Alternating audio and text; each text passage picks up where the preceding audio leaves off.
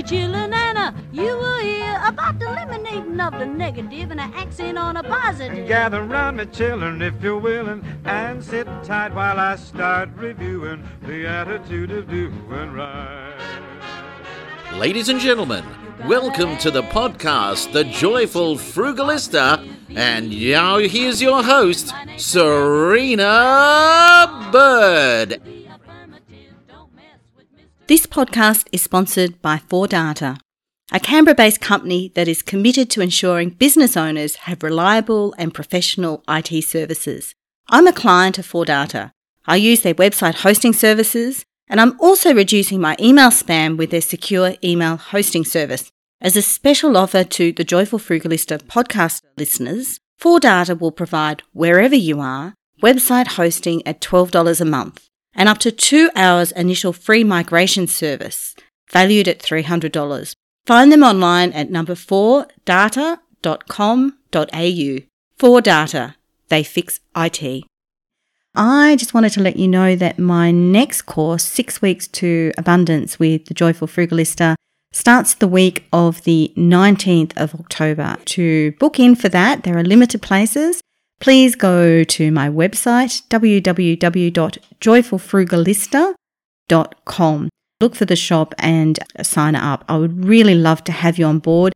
It's such a transformative course that's run over 6 weeks with Zoom, a Facebook group, and other course materials. Hello, Frugalistas, and welcome. Today, I have a very special guest and someone whose work I really admire so much. Welcome, Effie Zahos. Hello, Serena.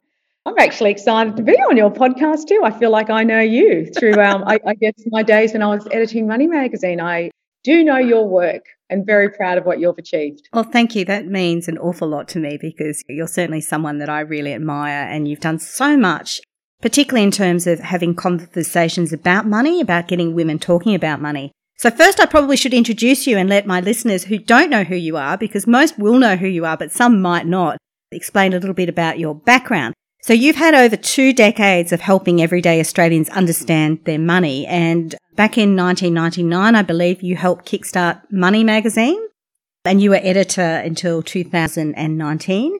And currently you are editor at large at CanStar, and you're also a well-regarded financial commentator. So you're regularly in the media talking about money. And you're author of several books, including one which we're going to talk a little bit about today, which is A Real Girl's Guide to Money, from Converse to Louis Vuittons. Does that pretty much summarise your career?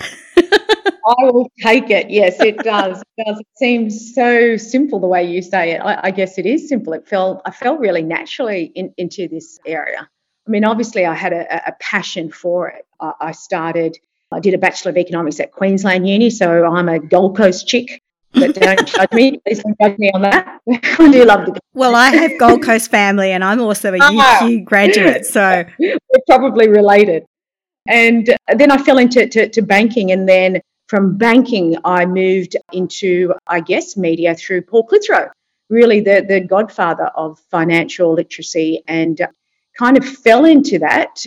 And the interview process itself actually is a story I have that was very interesting, in the sense that I remember when I went to him, it was a huge pay cut coming from banking. Back then, a graduate trainee was earning quite a lot, doing quite well. And I remember Paul saying to me, I'm going to give you your best money tip you've ever received. Mm-hmm. And this is an interview.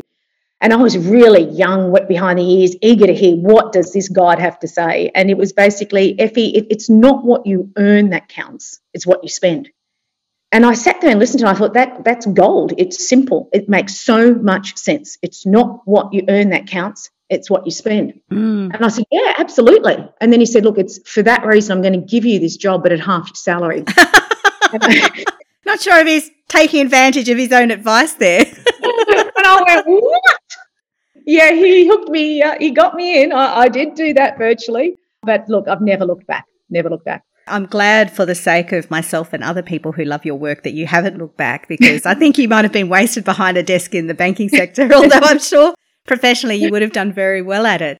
But it is a really important thing what Paul Clitheroe has shared. It isn't actually how much you earn, it's how much you save. And I've seen that so many times in my own life. My public service career, I have people who I work with who were higher than me, who earned more money than me, who had double incomes, but yet they'd suddenly say, oh yeah, one day we might buy a house. And I was like, really? Like you don't have your own home? And they're like, oh yeah, we can't afford a deposit. And I'm like, really? Like you earn so much more than me. Like what's going on here? And so I guess I've got to ask the question of you, what is going on? Yeah. I guess I have learnt through over this period is that money has got there's more to money than dollars and cents. There are reasons why we do things. And I've collaborated with several behavioural economists, one in particular that I used for the last book and this new book that's going to come out, Phil Slade, behavioural economists, and digging deep down into why do we do things? Why is it that you can be better at, say, let's say you're on $60,000 a year and you can do more with that than, say, someone on $80,000 a year? What are those triggers that make you to spend? Why am I fearful of jumping in and investing? So that, fear of missing out is bad, but so is fear of jumping in. I mean, the two of them can be just as bad as each other. There are lots of reasons why we do what we do when it comes to money. And then that then translates into relationships and how we set up things and our arguments with our partners, or maybe you live happily ever after. Who knows what happens in each household? But there's a lot of insight that we need to have, and the conversations, which is what the first book I wrote was all about. We have these conversations with ourselves. I know I do. And sometimes I can get angry with myself as to why did I do that? I know better. And it's by starting those conversations, then we can put in fixes to these triggers to be better with our money. Yeah, I think that's really important because there's so much resilience that goes with this, isn't it? Like there'll be times where you pay too much for things, you buy things you never end up using, you miss the boat on investing, wish you had followed your instinct, invested earlier, invest in things and they go down. But over the long run, by choosing to save and invest, you'll end up okay. That's the theory, yes. That's the theory. I mean, no one would have imagined a pandemic happening, what we're seeing now. But look, I'm hopeful from what we're learning right now and what's coming out of this. And on the other side of this, I feel that a lot more of us are going to be so much more savvier. But having said that, I mean, look, my partner invests in commercial property. You would never have thought commercial property would be a risk. Never, never, never. But what we're seeing now is tenants are unable to pay rent, and it's a domino effect. No one would have picked that. I guess it is a case of the old rules apply. Diversify, take it easy, invest in what you know. I mean, I keep things simple. If I don't understand how it works, I'm not going to invest in it. And there's nothing magical about what I do. I guess at the end of the day, I am a journo. I'm on a salary, and I make best of use of what I do have. I mean, it goes back to it's not what you earn that counts, what you spend. But also, there's only a handful of things you can invest in. Obviously, yourself, number one priority. And then from there, is it cash? Is it fixed interest? Is it property? Is it shares? And then do you go in yourself, or do you go through, say, indirectly, through an exchange-traded fund or a managed fund? 5 things I just mentioned then, 5 asset classes. It's not that complicated. I have to say, actually, I'm not a financial advisor, so I better get that out there, put a disclaimer. Neither am I. Yeah, definitely not a financial advisor. So this is not skewed to be advice, but more information. The more information you have, the more empowered you will be. And that information is actually a fixer to a trigger, because a lot of us are scared to do the next step because we're just not quite sure what it is. So if we can fuel ourselves with that information, we can then do the next step. I really love how you included investing in yourself as a key asset class, because that's often something that people overlook. And especially with the high cost of tertiary education these days, it must be a hard decision for a lot of young people to make. Yeah, I have a daughter who's 19 and she's second year of uni now. She's doing a double degree commerce and engineering. It's funny, I invested in her. So for her, it was her education. I've now drawn the line. The university fees are hers. She will have a ridiculous debt when she finishes her degree. But I also feel putting that responsibility on her is great, because I tell you what, Serena, she's not failing. She knows if she fails, it's going to cost her another semester, because she feels the pain that if this degree gets brought out to 6-7 years, each year is costing her. I feel that responsibility in some way is great. But you're right, we are bringing up a generation that before they even hit the workforce, whether they choose to go to uni, who cares if they don't? I have a son that probably won't go to uni, but they're coming out of the educational system with debt. And depending on how good we do our roles, with some bad money habits. Yeah, no, thank you. That this is an issue too. I'm a mother of 2 children who are a lot younger. They're not quite university age, but I do think about what their future is and, should I be pushing them into university if that's not where they want to go? Because it is quite a big financial commitment. And I used to think that the US was crazy expensive and we would never be like that. But actually, we're not too far different these days. No, depending on what the course, we have seen some changes. What we are seeing now is because of the unemployment rate, which, mind you, came out today and it wasn't as bad as we probably all thought, but nonetheless, there are people unemployed, there are people hurting, and quite a lot. The Treasury is going to go to 10%. Upskilling. I'm noticing a lot more of us are upskilling. TAFE has seen an increase in a number of courses, but at the same time, unfortunately, we're seeing some courses become more expensive than others. Look, I've got to say, sometimes being old is great. I managed to get my degree and not pay a cent for it. So there's a plus for being old. Yeah, well, I did have to pay some for mine, but I hear you. I thought it was expensive at the time, but I'm glad I'm not doing that now. I want to go back to your book, or at least one of your books, which is A Real Girl's Guide to Money from Converse to Louis Vuittons, and say that I'm a huge fan of that book. And also to say that one of my girlfriends was a little bit disappointed you didn't actually talk about Louis Vuittons in the book. So, of course, I have to ask, do you own a pair or several pairs? Yes, I do. Do I own? Look, I tell you what, those shoes are pretty narrow. I've got a wide foot. So, unfortunately, I don't own a lot, which is probably good for my hip pocket. I probably have, I think I've only got 2 now. I sold the other 2. Look, the book was more about from Converse to Louis Vuittons in the sense of this is where I started. I started with sneakers and then I moved through my life and started, and I can make an analogy with the shoes. I can afford these ridiculously expensive shoes, but I've gone back to Converse. I've gone back to Converse in the sense of they're probably more comfortable. And now some common sense has come into my brain in the sense that it's okay to splurge, but everything for me must be in moderation. I need to tick off my goals. I need to do this and that and so on. So that was the theory behind that cover with the book. But look, I really do thank Sex and the City for enabling me to come out of the closet, I guess, with my fetish for shoes. And I'm yet to meet a woman that doesn't have a fetish for shoes. Well, there's a few who don't, but yeah, even I, as a frugalista do have way more shoes than I probably should have. But I did want to touch on this, not just to ask about your fashion habits, but to say that often I feel that women are stereotyped as being frivolous and bad with money and only spending money on fashion and shoes. Is this a fair characterisation of women, especially young women? Are we frivolous with our money? Look, for me, it's a little bit hard to remain unbiased here because the people I talk to are interested in being better with what they have. So I'm seeing some savvy ladies come through. They may not understand everything, but they want to do better. So I think it is a bit of generalising, stereotyping happening out there. I mean, do women spend more on shoes and clothing? Probably yes. But then men spend elsewhere in other areas that doesn't get reported like that.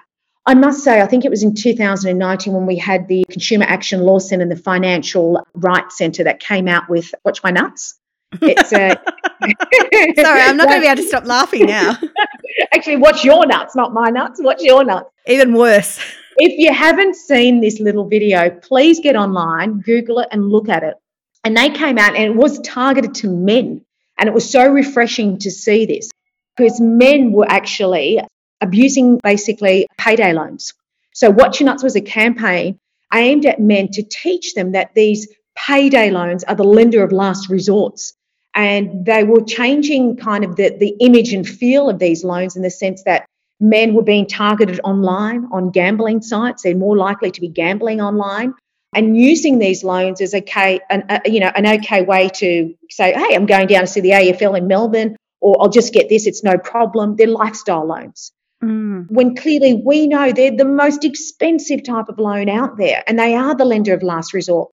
So it was great to see that there was a campaign targeting men because we always tend to say women shop too much, women are hopeless with money. And that's not the case. That's absolutely not the case. I think men and women have different vices, but I know a lot of men that love shoes and shop as well. So, yeah. there is a bit of generalisation in that for sure. Are we talking enough about money? We're going into this unusual year, 2020. Well, actually, we're in the second half of it now. And it's really been quite unprecedented what's happening. And there are a lot more discussions now, I think, about the importance of saving. But are we still talking enough about money as a society in Australia? I think for a lot of us, this is the first time that we've felt pain. The first time, a lot of us, the first time we've seen recession. Supposedly you need 3 to 6 months in an emergency account. Supposedly. Do we have that? Absolutely not. I mean, we only have to look at what happened with early release of super. That was used as our emergency fund. And majority of people that took that out were younger people. I think the average amount was $7,700 odd. It has been a huge lifeline for people who have not had an emergency fund. Now, putting aside what impact that's going to have in the future, was it good? Was it good public policy? Time will tell. I've got my own opinion on that. But we clearly weren't ready for something like this. And I think moving forward, we are going to be a lot savvier. I know at CanStar, I have the luxury that I can do some projects with CanStar to help with financial literacy. And one that I did was the money makeover, an 8-week money makeover. Right during lockdown for most of us, it was free. Each week you'll get an email, you get a challenge, you do that this week and then move on. And very simple things, but it was taken up so well, which just goes to show people were looking for ways to improve their situation. And you can only improve your situation in 2 ways. You've either got to earn more money or spend less. I can tell you now, it's harder to earn more money. It is harder to earn more money. There's only one of you, only a certain amount of hours in the day. You can't have 5 or 6 jobs, although some people will. It's easier to cut back. And that's what I saw a lot of people do through that program, cutting back. For some of us, I know, Serena, you live and breathe this, but for other people, never thought about questioning their car insurance, never thought about questioning their kid's mobile phone if they've got it. Actually, why does my kid need a mobile phone in lockdown? Maybe I'll turn it off now. There were all these things happening during that period that kind of awoke the senses, the financial senses for a lot of people. And I was ecstatic because now it's not going to be a case where your bill comes in, you just pay it. I'm hoping people will learn these money lessons moving forward that, you know what, I'm actually just going to check. Can I do better here? Is this the right thing for me? I'm going to pick up the phone and ask for a better deal. I'm seeing a lot more of that now, which is great. Yeah, and I think it is a mind shift. I think myself included, traditionally I was like, oh, well, I'm going to have this professional career. I'm going to have this amazing career or this job, and I'll just work harder at that. I'll earn more, and that's going to fix everything. But sometimes on the path to that, you can get so busy that you're not attending to your personal finances. You're eating takeaway because you're too busy to cook. You're not ringing around to get the best deal on your insurances. You probably don't even know what the rate is on your home mortgage, or maybe you don't even have a home mortgage for various reasons. It's a bit of a trap, isn't it? In pursuing a career to earn more money, you can end up spending more money because you're so busy pursuing the career. That is spot on. That whole vicious cycle, the more you earn, then you outsource a lot of things because you just don't have time to do it. And you've really got to rein it in and play a lot smarter. I mean, outsourcing is fine. I mean, I have a rule. If I'm going to outsource it, then I've got to earn double the money that I'm actually paying them. If I can make double the money in that hour that's outsourcing, then fine. If you can't, well, then you're not playing the game right. Yeah, and that's actually something I'm struggling with in a startup because I'm sort of at that stage where I'm doing everything myself, and there are some areas where I'm actually better off outsourcing so I can do more things that I'm naturally better at. Yeah. It is a bit of a mindset shift, and as a frugalista, I'm always a bit like, oh, I'll just save money here, I'll just do it. But yeah, you do have to think strategically about how I'm managing my finances, how I'm managing my career, how I'm managing my family, how it all fits in. And that's interesting. I saw some data come out from Airtasker yesterday, I think it was. And the increase, I think they saw a 48% increase in the request for small business skills. So 21% jump in people building websites, people wanting, say, Excel or whatever case may be. So they've seen an increase in the number of entrepreneurs come out of this. And that's going to breed a whole other type of, I guess, situation in the sense that if you're employed by someone, they pay you super, it ticks along, and you've got the protection of holiday, sick day, and so on. Well, technically you do. So now we're looking at this situation where a lot of people are setting up their own business, and they've got to be mindful that it is probably the greatest thing to do, but it's not easy. You also need to then think about, well, what is my long-term investment too? Just investing in the business on its own without, I'm a great believer of super, Do you add to super? Will you invest elsewhere instead of super? There's going to be a change in mind shift, I think, there, because so many of us are setting up our own businesses. Yeah, look, I agree with that. And I've got a separate sister business now, the Joyful Business Club, which is all about supporting women, particularly who are in business or want to be in business. It's in its early stages, but it's all those sorts of questions. And I guess a big question for me too is, well, what happens with my super? Now, I'm very blessed that I have very good superannuation as a former Commonwealth public servant. My husband has even better super than me. So as a couple, we're already in a very good position regarding super. But when I earn money from my new business and from doing things I love through the Joyful Frugalista, I'm like, well, what are the advantages for me of putting into super versus reinvesting it in my business now? It's hard. And I don't think there's actually much discussion or enough discussion about what sole traders or small startup companies can be doing within super. And I think the answer usually is that they just don't contribute. Yeah, and then leads a lot of businesses later, if the business didn't come to fruition afterwards, then what for your investment? Exactly. I mean, that's where you definitely need some good advice. I mean, I can say one of my favourite calculators out there is Super Detective, and basically you type in the age you were born and it will actually tell you, this is from ASFA, it'll actually tell you the amount of super you should have based on your age. So I do urge everyone, go in there, type it in there, because you'll see that hopefully you're on track. There's a certain amount of money we should have in our super for a comfortable retirement versus what we actually do have. And I give you an example. I checked this out this morning. If you're, say, 35, you should have 93,000 sitting in your super fund right now to give you that comfortable retirement that ASFA says that you need about 545,000 in capital to earn that income. And that assumes you own your own home. But unfortunately, women have about 58,000 and men only have about 74. So we are behind there. And as we get older, the gap is bigger. Of course, because when you're 55 plus, you might not have had SG contributions when you started work, as opposed to the younger people coming through. So it's a great little calculator to have a play with. Look, whatever your thoughts on super at the moment, for me, it's still probably one of the best wealth creating strategies we have in Australia. And that's because it ticks off all the boxes for me. Dollar cost averaging, your money's drip fed in there. It's a long-term investment technically, and you've got the tax perks. You're taxed at 15% instead of your marginal tax rate. So for me, it's a no-brainer. I'm sure your listeners may have their own opinions on it.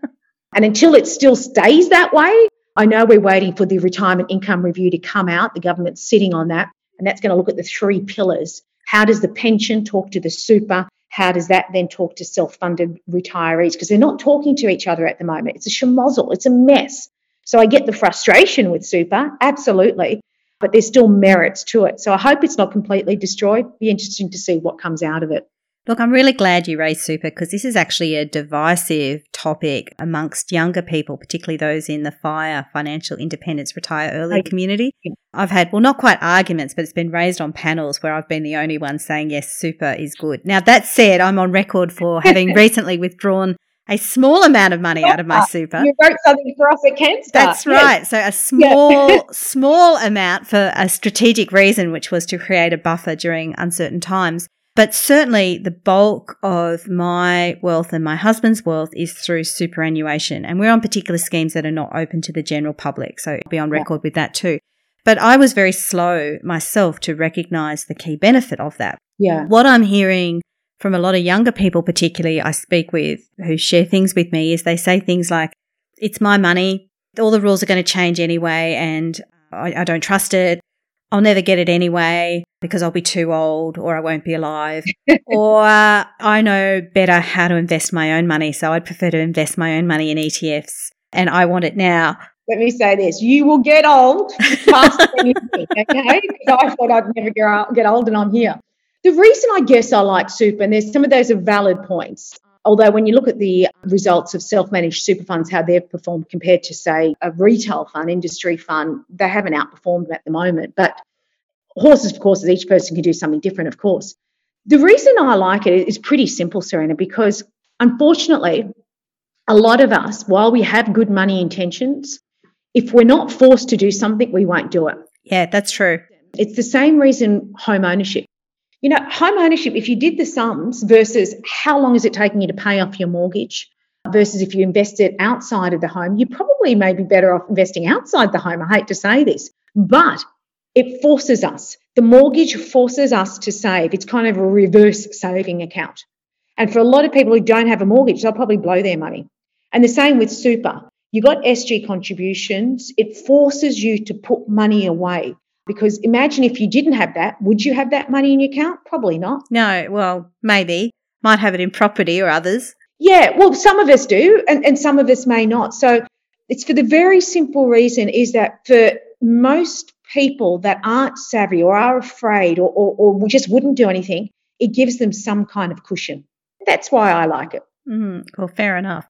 CanStar, perhaps let's talk a bit about your role there. So CanStar obviously is a platform people can go to when they're looking at different financial products. Is that how you would describe it? Yeah, look, I've known CanStar, oh my goodness, when I was a product manager in a bank. I remember having to supply them with data back then. It's ironic how it goes full circle. And I've used their data all through my career as editor. Back then of a Money magazine, we came up with a concept of best of the best and got them to crunch the data. So they're Australia's largest financial comparison site. And I think it's important that people use the tool to compare. The good thing with it, you can change the filters, untick the tick and check the whole lot out if that's what you want to do. I just think, like I said, knowledge is power. Take that and negotiate that with your providers. Use all the information you want. And at the end of the day, you make your decision. Don't let anybody else make a decision for you. You make your decision. And it gives consumers the ability to be able to call up their providers and say, hey, I saw this or I didn't see this or whatever. Why am I paying this amount? That's kind of the good part about comparing products. And like I said, for myself, it's been able to do these money makeovers. I have a newsletter that comes out every Monday, which I know you're written for, called Money Mondays. And I have a bit of a rant. I do like the rant. I hope people are liking the rant. And I'll look at things. So, for example, I had a look and just said, look, if the government did bring the tax cuts forward, what does that mean? Unfortunately, it doesn't mean much for low-income earners. So I'll have a bit of a spiel. And then basically I have 4 stories there. It's produced also by Maria Becchiaris, who I've worked with for most of my life. And we go out to the best of the best, I guess, economists, experts like yourself in your field. And we get 4 great stories that we send out every Monday. And that's free to subscribe to, called Money Mondays with Effie Zahos. Wonderful. And where can people find that? Your Money Mondays with Effie Zahos will go straight there and you'll be able to just sign up. And, yeah, I'll see you in the inbox, so to speak. Fabulous. And that sounds like it's a great free resource. And I'm going to sign up myself. It's like, why didn't I know about this? I should have known about this. I'm kicking myself. I have a final question for you, Effie, which is, do you have a favourite Frugalista tip? Now, I know you shared Paul Clitheroe's tip earlier on saving. Yeah. But is there something that you do that is good for you in terms of saving money? Okay, look, that is my favourite one because I've gone through all my life with that. There's one that's kind of a bit of empowering in the sense that the grass may be greener on the other side, but chances are it's fake. So I just want you to remember that. Don't worry too much about what everyone else is doing. Worry about what yourself, what you are doing. I think that's really important. That's a big one. Yeah. For me, I guess I have the rule, if I'm saving money, sleep on it. I never make a decision straight away. I'll sleep on it. And then the next day I'll make a call. I also never put my credit card details or any payment details online because that one click through model is a behavioural thing that they want us to fall for. So as soon as you've got everything logged in, you just have to press one button and you've bought it. So by having to physically take out your details and type it in, it's another barrier. So I never subscribe to a one click through processing model. Never save your details online. It just makes purchasing things too easy. That is probably a good one for me. Like, I'm frugal, as you know, but an interesting thing is during this lockdown where I've been working from home as well, I've got to know the delivery man very well. So he comes every week or so, and the first few times I said, look, because it's always the same person, look, I don't buy much online. I really don't, feeling a bit guilty about it. And then the next time I was like, oh, yeah, I really don't buy much online. But now I'm just like, yeah, it's me again. It's interesting. I mean, Amazon, I think, developed that click-through. I hope I'm not wrong. I'm pretty sure they did. Because what the research found is that a lot of people do shop online but leave it in their basket and have no intention of shopping. It's just that behavioural fix, that kind of you want the adrenaline, put everything in your basket, but you're never going to buy it. So they thought, well, how can we stop people from walking away from this basket? what makes it easier to then get to the next step. So this one-click model came through, and now I believe it's just standard practice.